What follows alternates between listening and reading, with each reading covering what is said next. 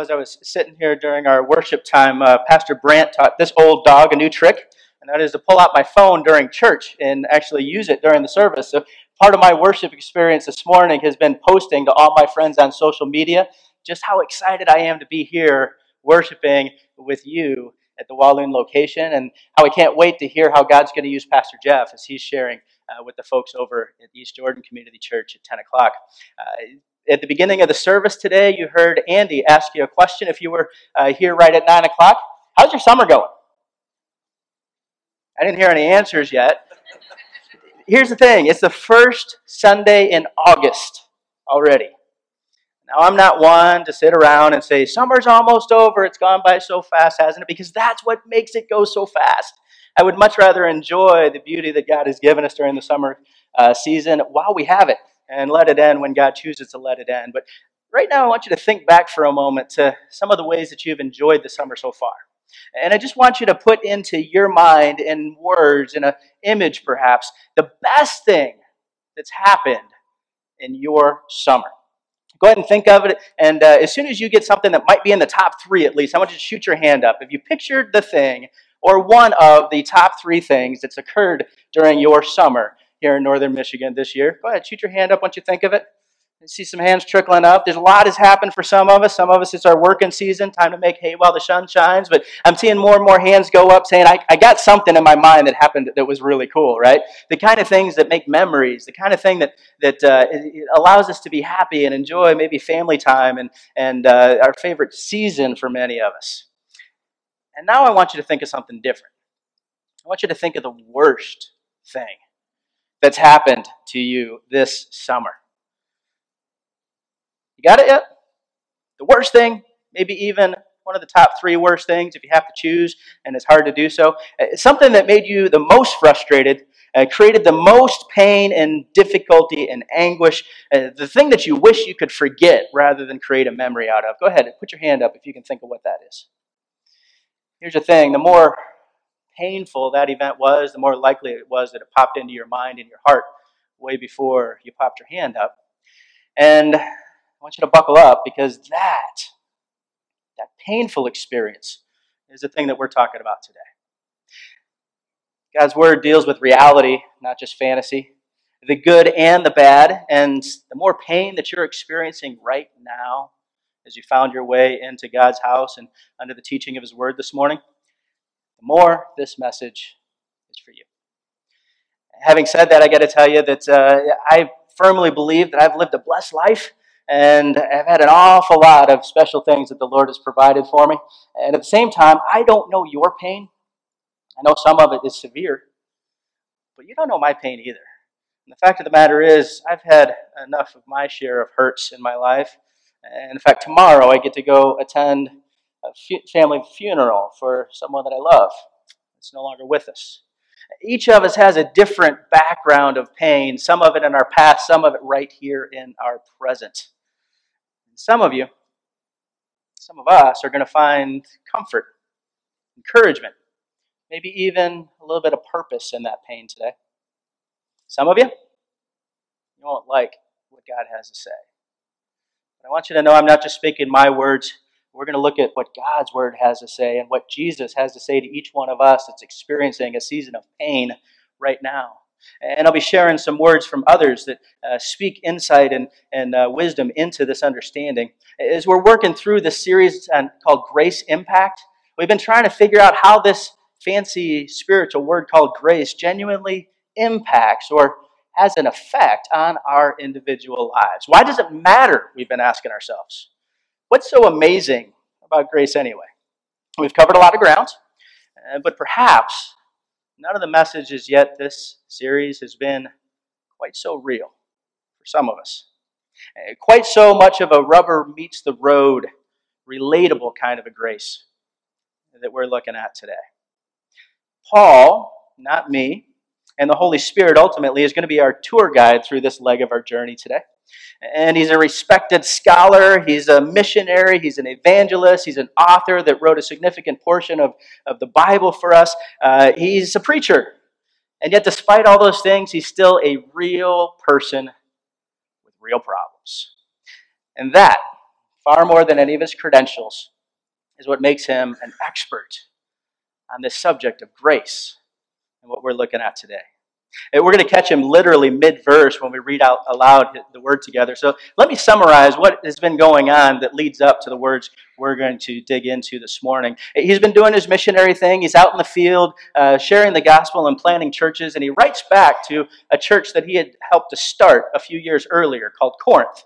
And they were messed up. They were believers, but they were way off track in a whole lot of ways. And some of what Paul is doing in the letters to the Corinthians is to redirect and correct some of the things that they had gotten wrong. But there were also a handful of people that were following Paul around wherever he went and made their way into Corinth and were stirring up trouble. They were gossiping. They were telling lies about Paul and trying to ruin his reputation and what God was doing through him. Any of you ever had someone spill tea on you, gossip about you, and they weren't even being truthful about the things that they were saying? Go ahead, if you're brave, raise your hand if you've ever had that experience. That's what Paul has been dealing with for some time now. And so in this letter to Corinth, he feels the need to lay out his resume. And not to defend him, but to defend the work that God was doing in the cause of Christ. You see, he had done so much good for other people. He'd done so much to benefit the cause of Christ that if anyone deserved fair treatment, if anyone had earned respect, if anyone could argue that they should get a little bit of a reward for their hard labor and good work, it'd be Paul. And so with that in mind, do you think that God made sure that if Paul was able, when somebody asked him, "How's your day going, Paul?" You think God made sure that he was able to respond like a famous radio personality that always says, "Better than I deserve"? Do you think that Paul's Instagram post would have been #blessed? Do you think that everything that Paul had going on would have been coming up roses and sunshine in the beautiful weather of northern Michigan at every turn? Let's find out. Let's read Paul's status update that he writes to Corinth, and then we're going to answer some questions together. I'm going to invite you to stand in honor of God's word if you're able to do so.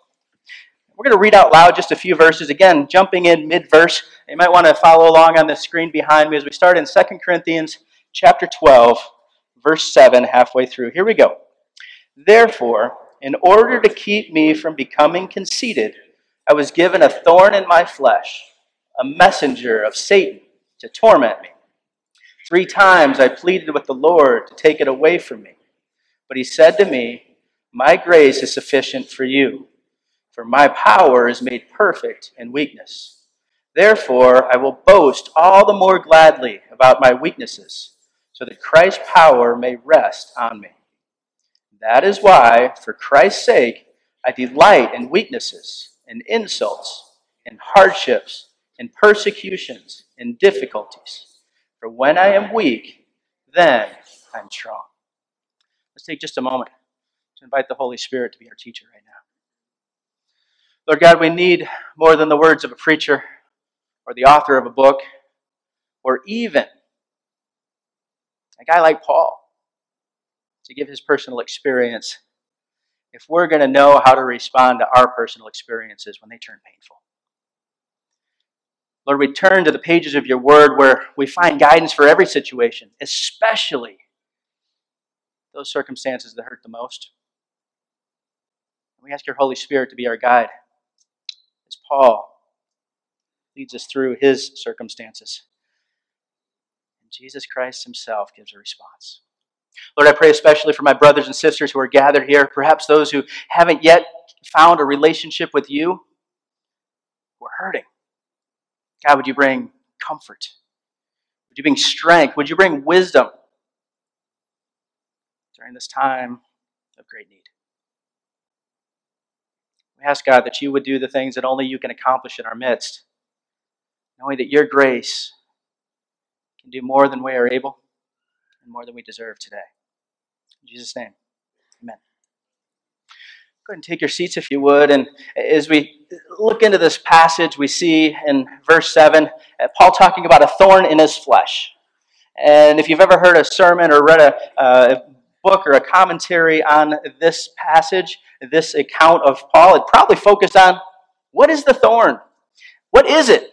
In fact, 8 years ago, just before I went over and we began the East Jordan Community Church location, Pastor Jeff shared a message on this passage. And he mentioned at that time that some scholars firmly believe that the thorn in the flesh that Paul is complaining about here was some sort of a sickness like malaria or arthritis, or perhaps a handicap like blindness or a speech impediment. Other people along the way have suggested over hundreds of years of church history and people trying to solve the puzzle that maybe there was an embarrassing condition like a pronounced limp that made it difficult for him to walk, or baldness is one of the suggestions that some people give was wrong with Paul that he was complaining about, or impotence even. Some people have suggested that his thorn in the flesh was an addictive temptation. And not the sinful behavior that results, but the constant nagging desire for something that he knew was against his best interest and the glory of Jesus Christ. Other people suggest, and I think perhaps persuasively so, that Paul's thorn in the flesh was actually other people. How many of you, if you were going to pick a thorn in your flesh, it would be other people? I know some of you, because I've seen your Facebook posts, might be willing to say that on the record. Here's the thing, those gossips that are trying to ruin Paul's life, it's very possible that those were the people that had become the thorn in Paul's flesh. The fact of the matter is we can't know or even have any level of confidence what this thorn was, what was causing it, how to describe it. Here's what we do know. The word that Paul uses here in the Greek is scallops. And it's the only place in all of the New Testament of the Bible where this word is used. And so we kind of have to go to outside sources, other Greek texts that aren't biblical, in order to get an idea of what this word means. Please understand, this isn't just a sticker on a rose bush. It's not even a splinter that you pick up while you're working with wood that gets infected and pussy and nasty and makes you so crazy that you wish you could find a pair of tweezers to pull it out. No, the definition of scallops, according to Greek language scholars, is that it's a dangerously sharp, spiked instrument or tool. I envision something a little bit like this skewer, the shish kebab stick that came out of a grill set from my garage. In fact, Rick Renner explains that this word is also used to describe the stake on which an enemy's decapitated head would be placed. We found a book that it describes, not written very long ago, an encyclopedia of different surgical instruments that Greek and Roman physicians would use, and the scallop sounds a lot like this to do surgery on the body. And whatever it is that this thorn in the flesh, this scallop, this sharp instrument is that's causing the pain in Paul, what we know is it hurts. He's saying, I feel like a piece of meat that's been skewered and set out on the grill. No matter what happens, I just can't seem to get free of the pain. Chuck Smith says, when God didn't answer right away, Paul felt spiritual pain as well. You ever had a situation like that? Maybe you're going through one right now where there's something that is excruciatingly painful and it's outside of your control to fix it, to remove it, to take care of it, to overcome the pain. And maybe you've called out to God, and now it's become not only a physical issue and an emotional issue, maybe it's even affecting your relationships and ultimately affecting your relationship with God. It's become a spiritual challenge in your life as well. That's what's going on with Paul. He's got a hard circumstance that hurts. Now we got to answer some questions. And some questions that come to mind is in verse 7, where did it come from? And Paul makes no bones about the fact that his scallop, his thorn in the flesh, was a messenger of Satan. You might be thinking, Jason, are we talking about a demon here? Sounds kind of out there. Yes, that's exactly what we're talking about. Demonic activity. You might be thinking, well, Paul belongs to Jesus. How could the devil or demons affect his life? Isn't he protected? Well, let me ask you, maybe you recall the story of Job, where he suffered a great affliction. And the devil came and caused it after receiving permission from God to bring it to bear on Job's life. And maybe you remember the story of Joseph in Genesis, where after years of slavery and hardship and difficulty and unfair treatment being sold by his brothers, he summarizes his entire life story by saying, "You, my brothers, and the devil and his demons meant it for evil, but God used it for good." You might even remember the story of Jesus when he was tempted in the wilderness. Do you recall that the Holy Spirit led him into that wilderness in order to deal with the worst that the devil had to bring upon him? If you're ever thinking, can the devil influence you? Yes, but only with God's permission. And if you're wondering, why would God ever allow the devil, his enemy, your enemy, that wants to destroy you, to ever touch you? The very simple answer is, although it's hard to hear and accept, every time God allows that, what the devil means for bad, God uses for good. I can tell you my story. Some of the most painful experiences that I've been through in life have often turned into some of the greatest blessings that God has provided. Where'd it come from? The enemy that God allowed to maneuver in Paul's life in this way. So then the next question comes, why did God allow that thorn? Because he knew exactly. Paul knew from verse 7 the specific reason and good that God was trying to accomplish in his life, and that was after all the good things that Paul had done, he had the temptation to kind of get a big head, get full of himself, think more than he ought to, recognize that he thinks it's his doing rather than God's doing all the good that had been accomplished through him. And Paul knows that this thorn in his flesh has been allowed by God, even though caused by the devil, in order to keep him humble. Do you realize that God cares more about our humility than he does about our happiness? That's what Paul's experiencing here. And then the next question, something we can learn from in verse 8. What did Paul do about it? He prayed. He pleaded with the Lord, he says. Can I just tell you, that's the right answer? And Paul's first move wasn't to go to the doctor and see if he could get it surgically removed. His first response wasn't go to a counselor and see if he could be talked down from the condition. His first act wasn't to try and fix the problem himself. Sometimes God uses every one of these things to accomplish good in our lives. But our first response should be Paul's first response, to call out to God. And that's what Paul does when this is afflicting him. Pleads with the Lord, and he says, God, will you remove the pain from my life? 3 times he does that in fervent prayer. You ever call out to God before? Especially in a time of need or pain or struggle or hurt. And then you do it again. And you wonder, based on the results, if God really is a God who answers prayer. If God really is even there. That's a spiritual struggle that Paul is now facing. How does God answer Paul's prayer? To take away this pain, in verse 9, he gives a fancy way of saying no. What he says is, my grace is sufficient for you. What God says in response, this is Jesus himself, it's in red letters in my Bible, and it says, not going to happen, Paul. Not this time. Thanks for asking, Paul.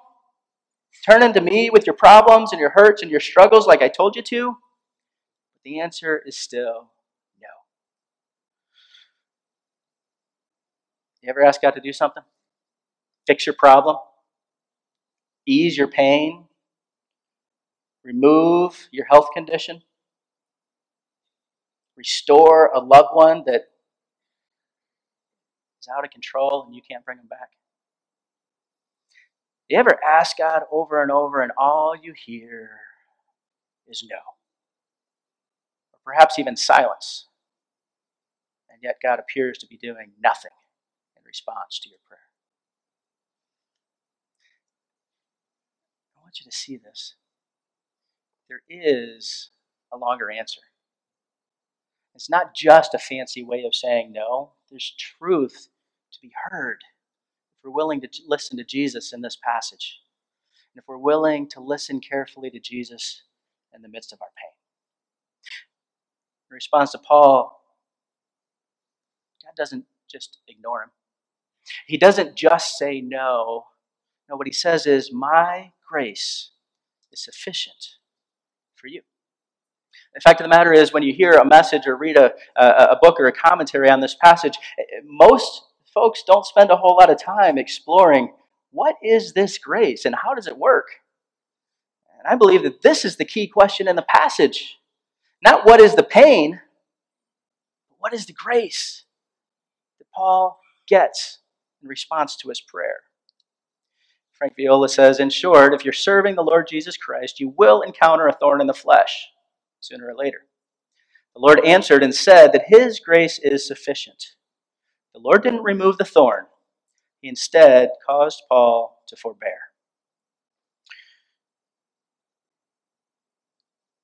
The grace that's sufficient is really twofold. On the one hand, the grace that God is giving to Paul in response to his prayer, in response to Paul's pain, is God meeting him where he's hurting the worst. This sufficient grace is more grace added to all the grace that God has already given. It's what the psalmist talks about in Psalm 91 when he says and refers to God that he will cover you with his feathers, and under his wings you will find refuge, even in the midst of the storm. The storm doesn't go away, but God's refuge is provided in the midst of it. His faithfulness will be your shield and rampart. Even in the midst of the attack, God is protecting his people. That's what he's offering to do with Paul. Pastor Jeff has told you several times that Max Lucado's book, Grace, More Than We Deserve, Greater Than We Imagine, still available on Amazon, by the way, has influenced our understanding of this passage quite a bit. And I want to read a section that Max has to say to us today. A thorn in the flesh, such vivid imagery, the sharp end pierces the soft skin of life. The cancer in the body, the sorrow in the heart, the child in the rehab center, the red ink on the ledger, the felony still on the record, the craving for whiskey in the middle of the day, the tears in the middle of the night, the thorn in the flesh. Take it away, you pleaded. Not once, twice, or even 3 times. You've outprayed Paul. The wound radiates pain, and you see no sign of relief coming from heaven. What you hear is this: my grace is sufficient for you. Grace takes on an added dimension here. Paul is referring to sustaining grace. Saving grace saves us from our sins. Sustaining grace meets us at our point of need and equips us with courage, wisdom, and strength. It surprises us in the middle of our personal pain with ample resources of faith. Get this: sustaining grace promises not the absence of struggle, but the presence of God. The response that Paul got in answer to his fervent prayer for God to remove the pain was Jesus saying, my grace is sufficient to get you through this, even while I'm saying no to your request to remove it. But there's another aspect of sustaining grace, the sufficiency of the grace that Jesus is speaking to in response to Paul's pain. And really, I believe this is the real question that most of us are asking. And Paul gives the answer under the inspiration of God himself. If God doesn't take away the pain, is the grace that he's offering to sustain us through it enough? Another way to ask the question is, if he doesn't take away your pain, is the grace he's already unleashed on you sufficient for you? If grace is sufficient, it's because he's already given us so much of it. We've learned together over the last few weeks, if you caught us each week, then you know each of these things, that the impact that grace can have on our lives, whether we're in pain or in a moment of perfection in our lives. Number one, the first week that Jeff stood before you and shared on the idea of grace is that grace has a name, Jesus. If you want to know more about grace, just look at what Jesus has done, past, present, and future. What he did on the cross on behalf of each and every one of us. What he is doing in your life and in the life of true followers of his, even when we don't always see his fingerprints on our pain. And what he will do for each person who trusts in Jesus Christ as their Savior, and will continue to do for all eternity when all the pain has gone away and we're in his presence forever. We saw the second week that we gathered together that grace has an enemy called bitterness, because there's no room in our hearts for the work of God's grace while we're harboring bitterness toward others. But Jesus can heal even our deepest wounds. We saw the next week that grace is needed and necessary, because God's grace is greater than our biggest sin. He can forgive and overcome our guilt and our shame. And then the next week we saw that grace isn't fair. And that's a good thing, because we can either choose exactly what we deserve, which is bad, or we can choose to allow grace to offer us so much more than we've ever deserved. And last week, Jeff shared with you that Jesus didn't get stuck with you like the last one picked on a team. Jesus chose you to be part of his forever family. And he loves you more than any parent ever could. And all of that grace has been poured out on each and every one of us, including Paul, before the season of pain ever came in. When Jesus says, "My grace is sufficient for you," Paul understood that the grace of the past tense that's already been showered upon him was sufficient. It was enough. It was, in fact, more than enough, even if God chose to give no more measures of grace to remove the scallop. Paul recognized knowing more about grace and about pain than most of us do. God's grace was not lacking even when Jesus chose to say no to removing his pain. What's more, in verse 10, Paul goes on to say, that is why, because God is doing good through what the devil meant for evil, because God is allowing the pain to remain but still giving sufficient grace to me, he says, therefore, I will boast. He says, that is why, for Christ's sake, I delight in the weaknesses and in insults and hardships and persecutions and difficulties. When I'm weak, then I am strong. If you're going through a season of pain right now, there's nothing in my heart that wants to minimize that today. I want you to understand that God is using it to make you strong, to do what only he can do in you and through you, and that his grace is sufficient to get you through that season of pain. And the grace that he's already poured out on you is more than sufficient to ensure that a good God has been more than fair to you as well. This thorn in Paul's side reminded him to rely on God's strength in the face of his own weakness. It reminded him of the unsurpassing grace that has been poured out in so many ways already, despite God saying no. And here's the question that only you can answer.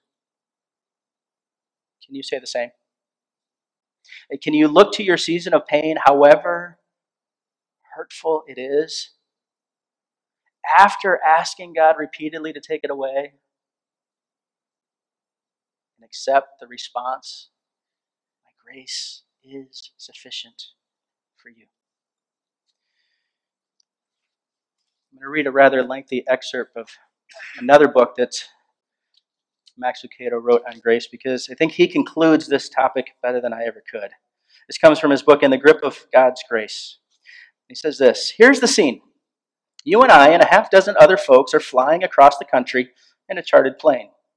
All of a sudden, the engine bursts into flames and the pilot rushes out of the cockpit. We're going to crash, he yells. We've got to bail out. Good thing he knows where the parachutes are, because we don't. He passes them out, gives us a few pointers, and we stand in line as he throws open the door. The first passenger steps up to the door and shouts over the wind, "Can I make a request? Any way I could get a pink parachute?" The pilot shakes his head in disbelief. "Isn't it enough that I gave you a parachute at all?" And so the first passenger jumps. The second steps up to the door. "I'm wondering if there's any way you could just ensure that I won't get nauseated during the fall." "No, but I can ensure that you will have a parachute for the fall," the pilot replies. Each of us, with a request, comes up and receives a parachute. "Please, Captain," says one, "I'm afraid of heights. Would you remove my fear?" "No," he replies, "but I'll give you a parachute and a nudge." "Can you change the plan?" says the next. "I don't like the idea of jumping out of a moving plane." "You don't understand what you're asking," says the pilot. Only one item is necessary for the jump, and he provides it. He places the strategic tool in our hands. The gift is adequate. But are we content? No. We are restless, anxious, even demanding. Too crazy to be possible? Maybe in a plane with pilots and parachutes, but on Earth, God hears thousands of appeals per second. Some are legitimate, but He usually answers with a gentle shove that leaves us airborne and suspended by His grace. All you want is a changed plan, or a miraculous healing, or an answered prayer, for which you will be thankful if granted. And so you pray and wait. No answer. You pray and wait. No answer. And so you pray and wait again. Max goes on to say, "May I ask you a very important question? What if God says no? What if the request is delayed or even denied? When God says no to you, how will you respond? If God says, 'I've given you my grace, and that is enough,' will you be content? A state of heart in which you would be at peace if God gave you nothing more than He already has. So test yourself with this question. What if God's only gift to you were His grace to save you? Would you be content with that?" Next gets even harder. He says, you beg Him to save the life of your child. You plead with Him to keep your business afloat. You implore Him to remove the cancer from your body. What if His answer is, "My grace is enough"? Would you be content? It's right to ask these questions when we experience pain and scallops in our life. We don't have to endure them in silence. God invites us to come and call out to Him during our time of need. But sometimes, often, His answer isn't just no. His answer is, "My grace is sufficient to get you through this. My grace that I've already poured out on you is enough. Trust me as I walk you through the pain." Is His grace sufficient for you? The more pain you've experienced, the harder this question is to answer. The more pain you're going through right now, the more important it is for you to come to your choice. And there's only two options. Will you choose to accept the answer that God gives? My grace is sufficient for you. And then trust Him through it? Or will you become bitter because you heard God say no? I want to invite each of you now, especially if you're enduring a season of pain right now. Seek the Lord. Search your own heart. It's a simple question, but it's a hard one. During that season of pain, Will you be content if God says no? Will you allow the grace that He chooses to lavish on you to be sufficient for you as well? The worship team is going to come up, give you one more opportunity to praise the Lord. Prayer corner is going to be manned with prayer partners that are here. Some of you might want to make your way over there as we close during the music and take a moment to pray or to be prayed for. Each of us who are enduring a season of pain have to come to our answer to the question. If God says no, will you be content? Let's take a moment to talk to Him right now. Our Father and our God, I lift up my brothers and my sisters here, myself, my family, so many others that are hurting.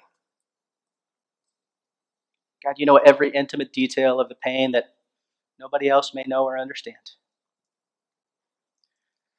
God, I pray with many people here that you would remove the pain, that you would bring healing, that you would accomplish the things that only you can do, that we've seen you do in the past. God, I pray even more that you would prepare our hearts, that you would give us the wisdom, the courage, the strength, to trust in you as the pilot who knows things we don't, to accept what you choose to give us and not demand more. Will you bring us to a point of decision today? And you gently lead us into the choice to let your grace be sufficient for each one of us.